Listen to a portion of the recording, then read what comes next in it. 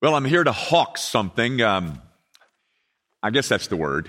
Hey, guys, I've been wanting this for years, but we now have a line of clothing. Sweatshirts. But, guys, we don't make a dime. But I think you maybe have read it. You buy one of these, and a portion goes into a ministry that we support. You can buy them online. If you already have, there's T-shirts, long sleeve, there's quarter zips, and there's sweatshirts. So I've wanted those for years. But anyway, we have them now, and if you want one, you can go online. And if you've already bought one, if you find Brady, he's got yours, and you can get it today. And I do want to reiterate the invitation to any of you who are single, 22 to 35-ish. Next Tuesday night, a week from Tuesday night, we'll meet in the Grace Evan Memphis facility, which is over by Target on Spotswood. It's if you've ever eaten at the Acre Restaurant, you could probably throw a baseball from this. At least I could. From this property to Acre Restaurant. So it's down where we feel like it'll make it more appealing to come. And then the Bible study starts on the 9th of January. Now, let me read you the text. It's out of Hebrews 13, a very Christmassy text. I'm just kidding. But we'll do Christmassy text next week. But I want to begin reading at verse 7, and I'll conclude at verse 21. So you follow in your copies of God's Word as I read this portion of His Word. It reads like this. Remember your leaders, those who spoke to you the Word of God. Consider the outcome of their way of life and imitate their faith. Jesus Christ is the same yesterday and today and forever. Do not be led away by diverse and strange teachings, for it is good for the heart to be strengthened by grace, not by foods, which have not benefited those devoted to them. We have an altar from which those who serve the tent have no right to eat.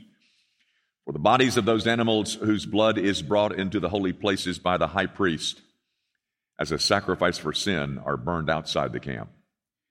So Jesus also suffered outside the gate in order to sanctify the people through His own blood. Therefore, let us go to Him outside the camp and bear the reproach He endured.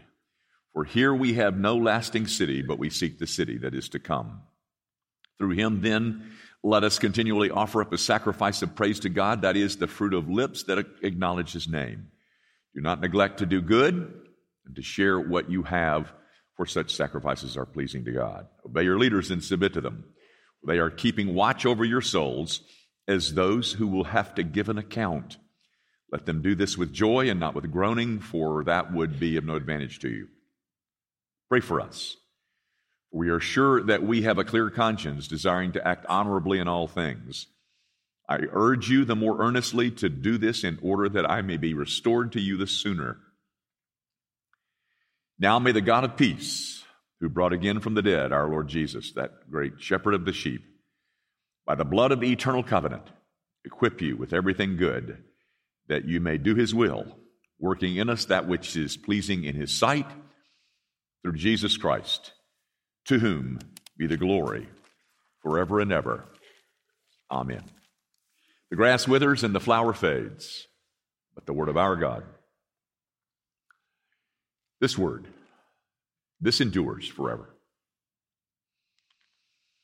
Guys, we bid a fond farewell to an old friend this morning, the book of Hebrews. I have preached from it right at 50 sermons from the book of Hebrews. And today will be the final sermon from the book of Hebrews, and I know so many of you are very glad about that. But I told you last week that this last chapter, chapter 13, is more of it's a summons to duty. The whole chapter. It is a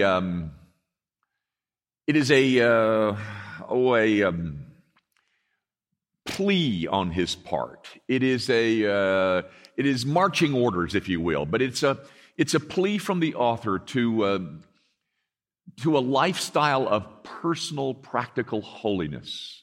That's what the chapter is. We looked last week at some specifics. You may recall there were 4 specifics that he mentions in the first 6 verses.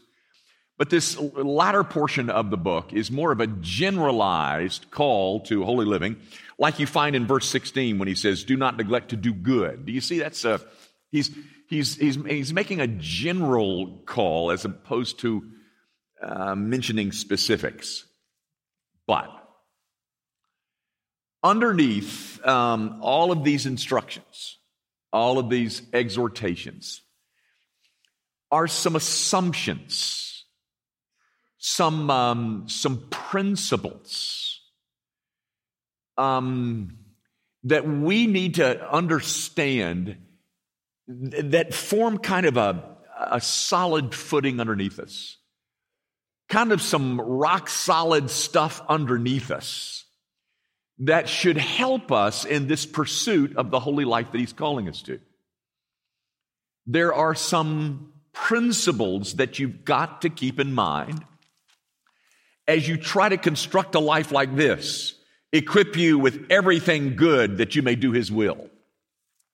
That's almost a definition of holiness, the pursuit of personal, practical holiness. But underneath it are there's some bedrock, things on which we can stand as we make that pursuit. Okay? Now that's what I want you to see this morning.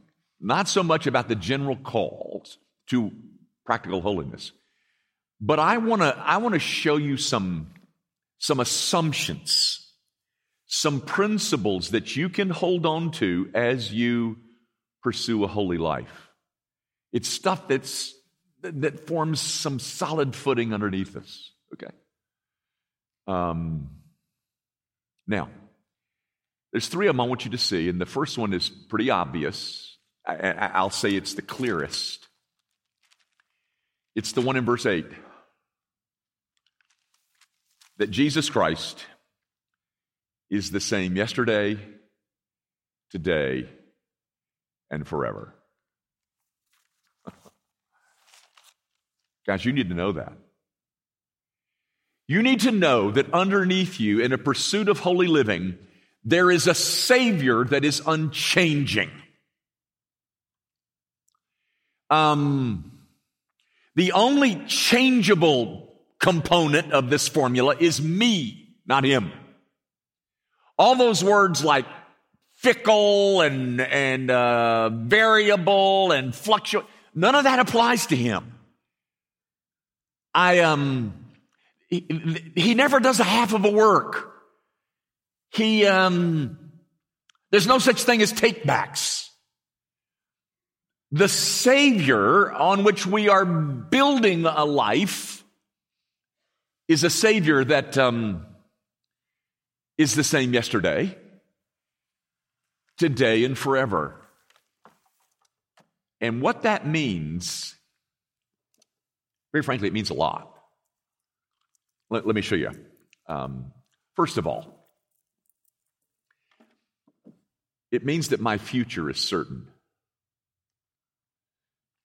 That I am not in the hands of some fickle, vacillating, capricious God. That come what may, I am safe. Even though sometimes I don't feel that safe. Oh, my marital status might change. And my professional career path might change. But my Savior does not.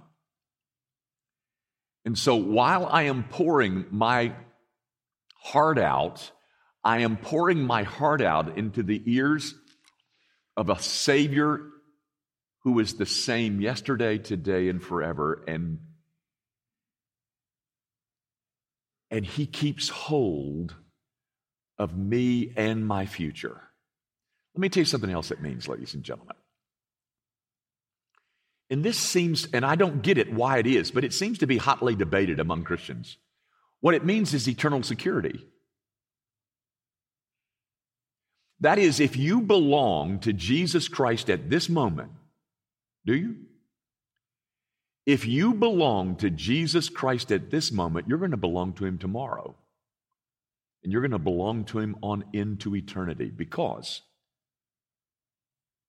Jesus Christ is the same yesterday, today, and forever.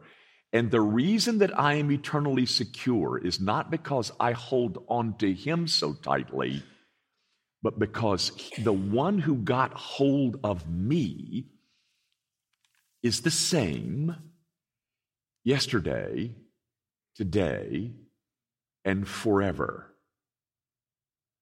Gang, do you see what I mean when I say it forms a bedrock underneath us, kind of some solid footing?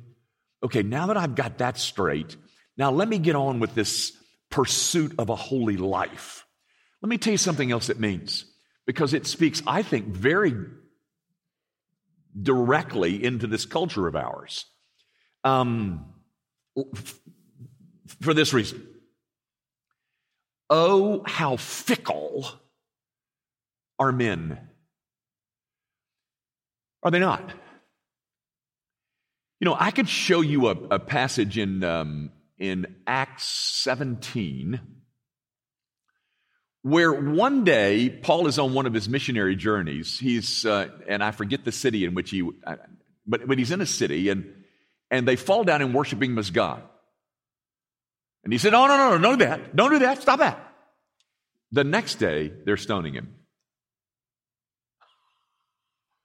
They worship me as God today, and they stone me the next day. This fickleness on the part of men, they even tell me that truth is subject to fashion. That is, truth is no longer a solid brick wall with built out of, stones that are stand forever. No. Truth today is more like a trampoline. It's spongy.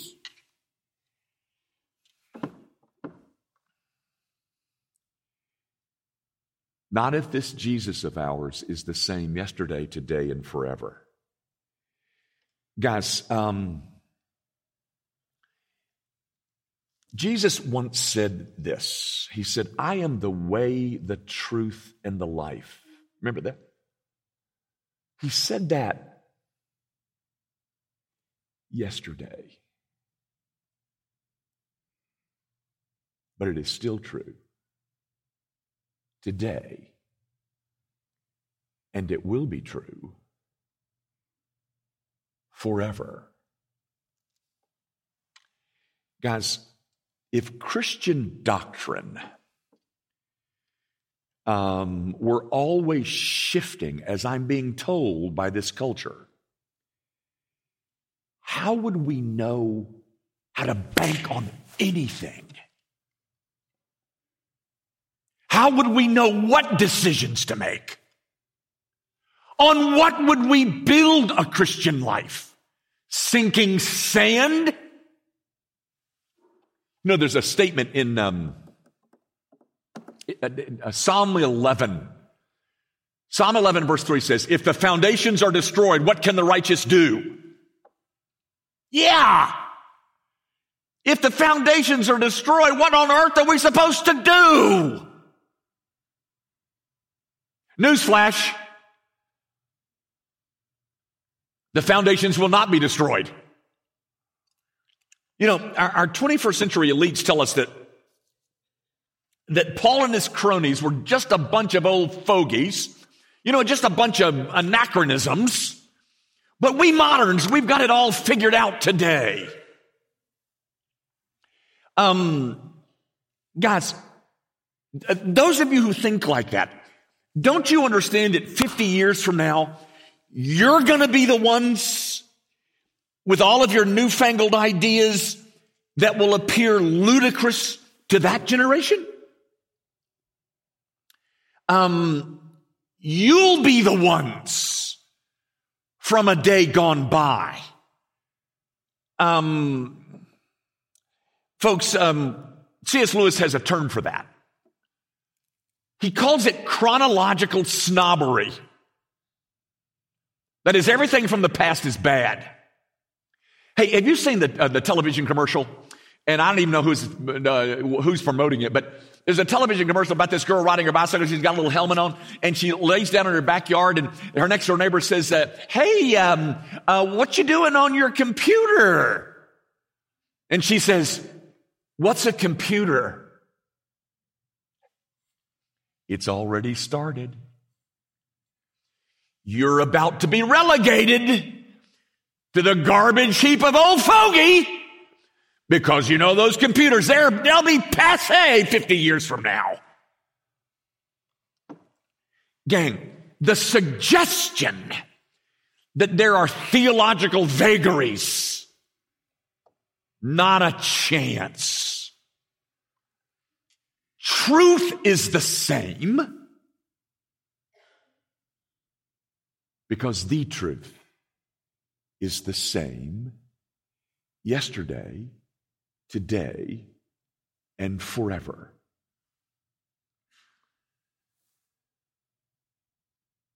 You can build your life on that. There's something underneath you that doesn't shift around on you. You know, the LGBTQ community. Did I leave a letter out? They keep adding letters.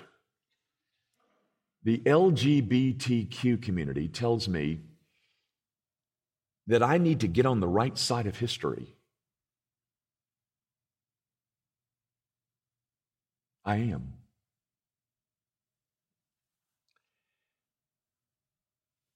Truth is not fashionable, nor is it changeable. Why? Because Jesus Christ is the same yesterday, today, and forever.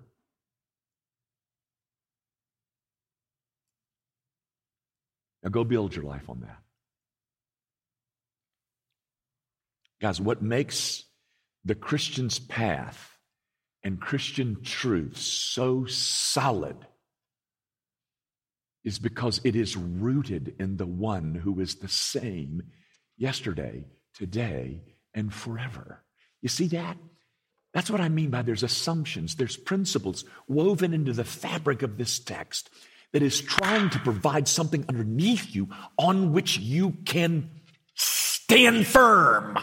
And here's the first one. Jesus is the same yesterday, today, and forever. That's great news for us, folks. It's horrible news for the non-Christian, but it's great news for us. We have a truth that is not going to shift around on you. It's not spongy. It's the same. Now, here's the second assumption that I think you find in the text that I think gives you, that you got to keep in mind as you pursue a life of holiness. Here's the second thing that you've got to remember, that we are strengthened by grace. Did you see that in verse 9? Do not be led away by diverse and strange teachings, for it is good for the heart to be strengthened by grace, not by foods, which have not benefited those devoted to them. Guys, apparently, when the author wrote this, there was some strange teaching, that's the word he uses, strange teachings that were being taught about the strengthening qualities of eating certain foods. You know, certain foods, certain sacrifices that came from certain altars. And so this author points out that the soul grows through heavy doses of grace, not food. And then in quite a unique way, he describes what he means by grace. Now, I got to confess, ladies and gentlemen, verses 10 through 13, since I'm not a first century converted Jew, This is a very odd argument, and it's hard to grasp, but I'm going to take a stab. What he's doing is defining what he means by grace. You got that? And so in verse 10, he mentions an altar, but not the one that you find in Judaism. In verse 11, he mentions blood, but not the blood that you get from those sacrificial animals in Judaism. In verse 11, he mentions sacrifices, but not those sacrifices that are made by the Levites. And then he mentions outside the camp. He mentions it 3 times. Now, here's what I think he's doing. He is speaking of the death and sufferings of Jesus Christ in a way that Jewish ears would understand. And he is comparing that with the Jewish Levitical sacrificial system.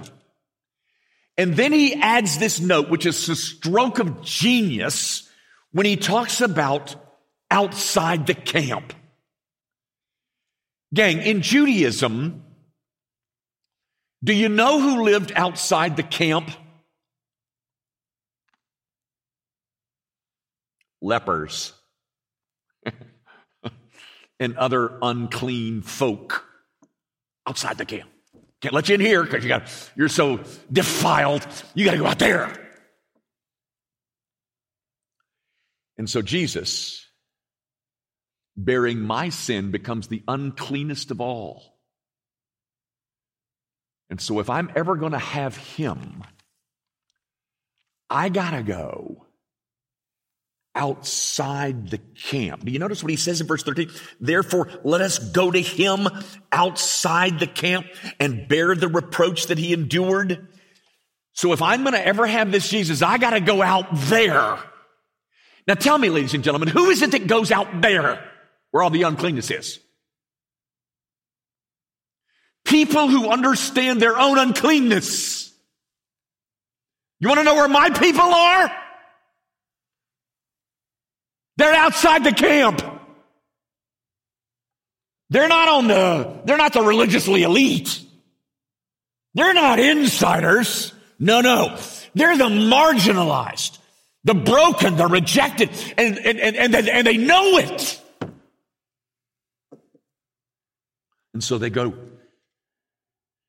to him outside the camp, identify with his sufferings, with other unclean leopard-like folk. And they're people who are so glad that there's a place for them to go at all. Guys, I'm telling you, what he's doing is describing what he means in verse 9 by being strengthened by grace. Let me paraphrase it. Go immerse yourself in grace, in the beauties and charms of what Jesus Christ accomplished for you. Go get you a plate full of the understanding of the extremes to which he went to save you. Oh, he went out there. And he went out there for what? To save unclean people. Like me.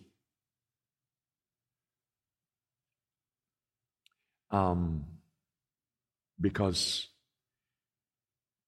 the people who go out to him realize there's not a thing that they can do to clean themselves up.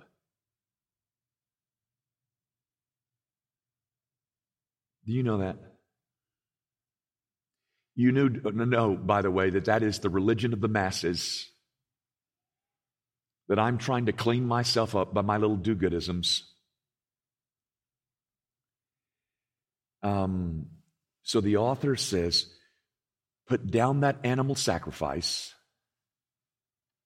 or in another term, put down all of that human merit and go feast on Christ and him crucified. Not at that altar that they have, not those sacrifices that they have, not that blood. I'm not talking about that stuff. That's what he's doing here. Go feast on grace and be strengthened by repeated enjoyments of grace.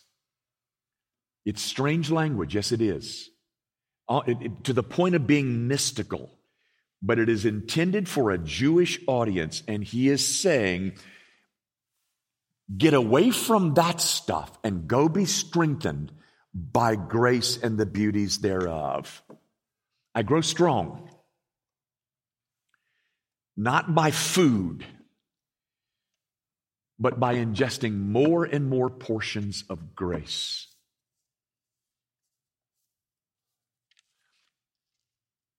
That's an assumption, ladies and gentlemen. It's a principle underneath us. That the way that we get to the place that we want to get to is that we go refresh ourselves in reminders about how our Savior went out there. Why did he go out there? Because he bore your uncleanness and mine. So go feast on that. And that's what strengthens the soul. So in the midst of the progress that we're trying to make, the things that we have to do is review and rejoice and re-engage and re-ingest more portions of grace. Not law, grace. Now, here's the third one. The third assumption, the third principle that you got to keep in mind that forms kind of some solid footing underneath us as we make this pursuit of holy living. It is that we have a signed treaty of peace. It's found in verse 20. Now may the God of peace, who brought again from the dead our Lord Jesus, the great shepherd of the sheep, by the blood of the eternal covenant, underneath us, ladies and gentlemen, all stored away safe and sound, is a signed treaty of peace. Gang, that word covenant, which may be strange to you, but it's dripping with peace. And this covenant was signed, sealed, by blood. That's what it says. The great shepherd of the sheep by the blood of the covenant. No, it doesn't say that. It says the blood of the eternal covenant. The covenant God made with his people is a covenant of peace that is eternal. That covenant is secured by blood. Sheep can't make a covenant, but a shepherd can. And because he has settled this war that used to be going on between me and God, the God that I feared who would one day condemn me,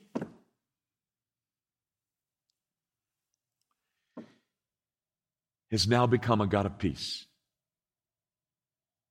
How?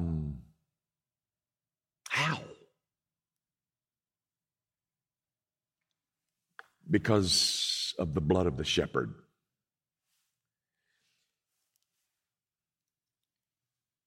Peace between me and that God is eternal. And it is an objective reality between me and God because of what the shepherd did.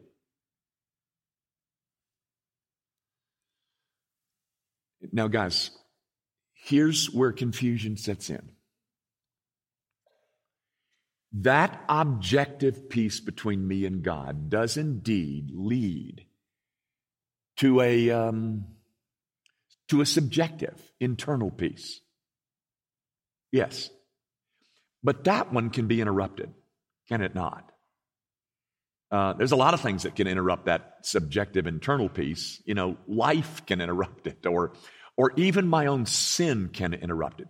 You do know, don't you, brother and sister, that when we choose to sin, we are choosing to do something that is tampering with our own well-being.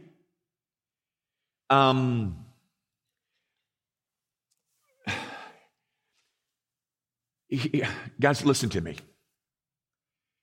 It is so important that you get this straight. Here's why you got to get this straight. Every time a Christian has a moral failure, they lose their peace. And then they immediately go to the conclusion that they must not be Christians.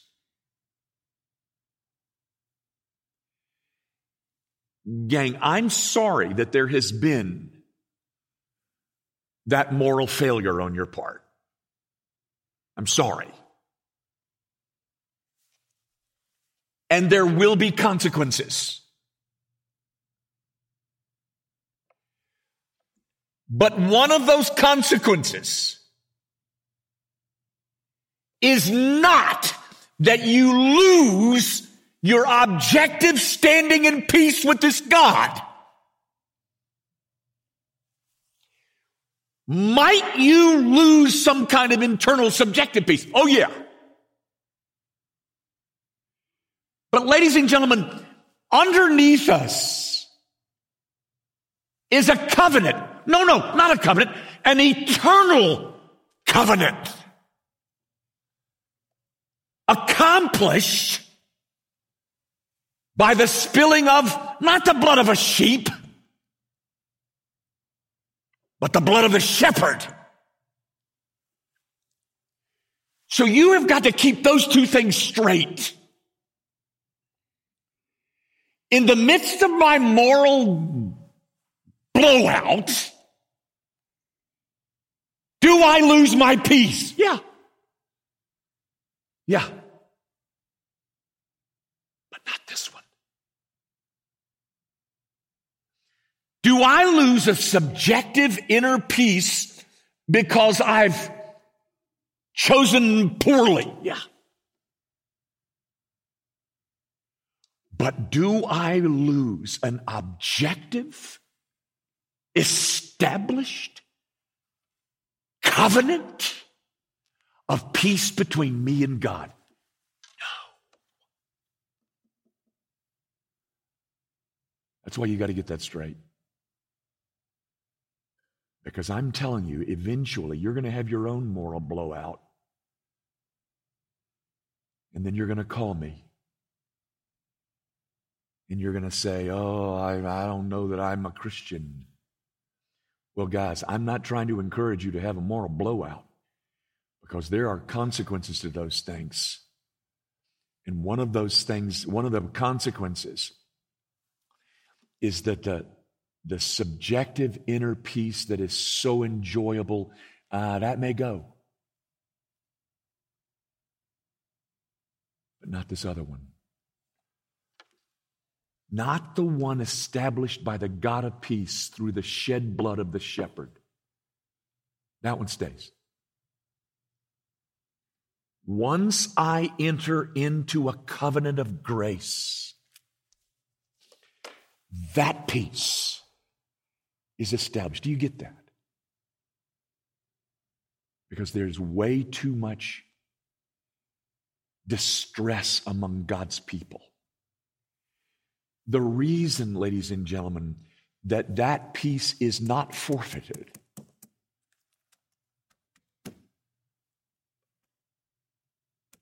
is because it was established by that great shepherd of the sheep,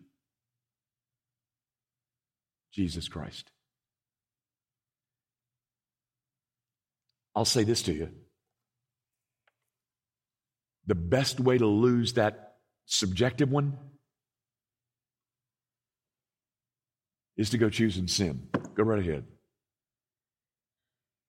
And you won't like it. You won't like it that there is this agony of your soul. But you've got to know this. It's got to be underneath you. In the midst of whatever it is that you're experiencing, there is between me and God a covenant of peace. No, I said it wrong. There is between me and God a eternal covenant. Not temporary. Not one that comes and goes. An eternal covenant. Established, purchased, sealed, ratified.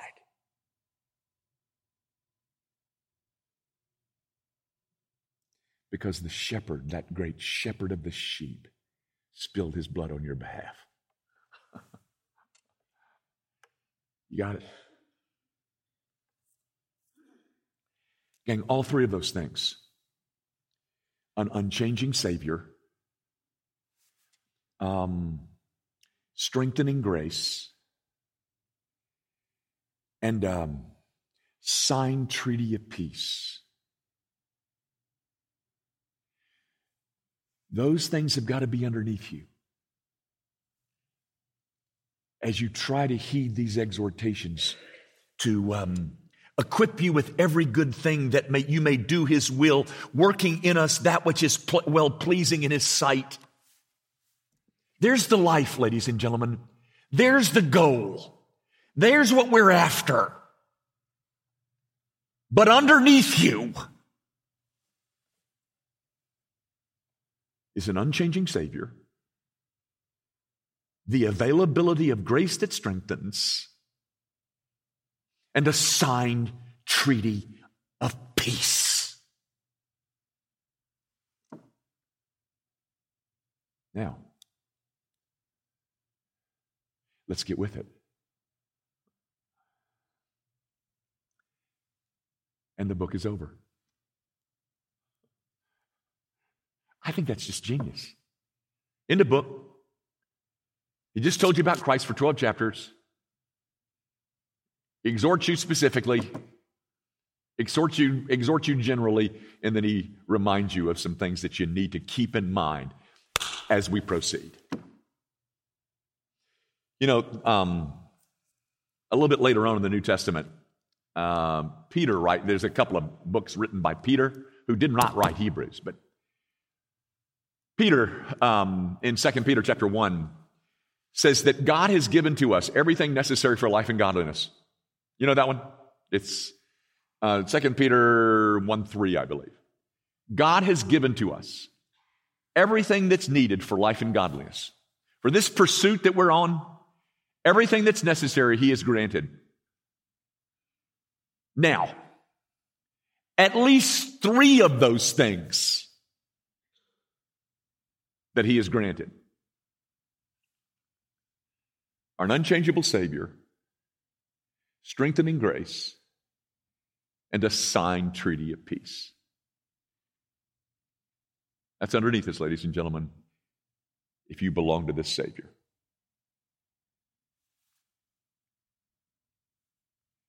The pursuit now is to live a life that brings Him glory. Our Father, would you encourage and refresh your people by these reminders that the Savior is not fickle, that truth is not spongy, that foods will not strengthen, and that peace, objective peace, will never be lost. Would you give your people those reminders as we seek to live a life that brings you glory? Father, if you have led people here this morning who have not yet met our Savior, would you allow them to see that the ground underneath them is sinking sand, and it is going to be one heck of a life with everything so fluctuating? Would you show them this Savior of ours who has gone outside the camp to spill his blood so that the Father would sign an eternal covenant of peace over those who belong to the Savior. What a gospel we have to preach. Now, Father, remind us of all that you've made available to us so that we can get on with the business of living a holy life. We ask it, of course, in Jesus' name.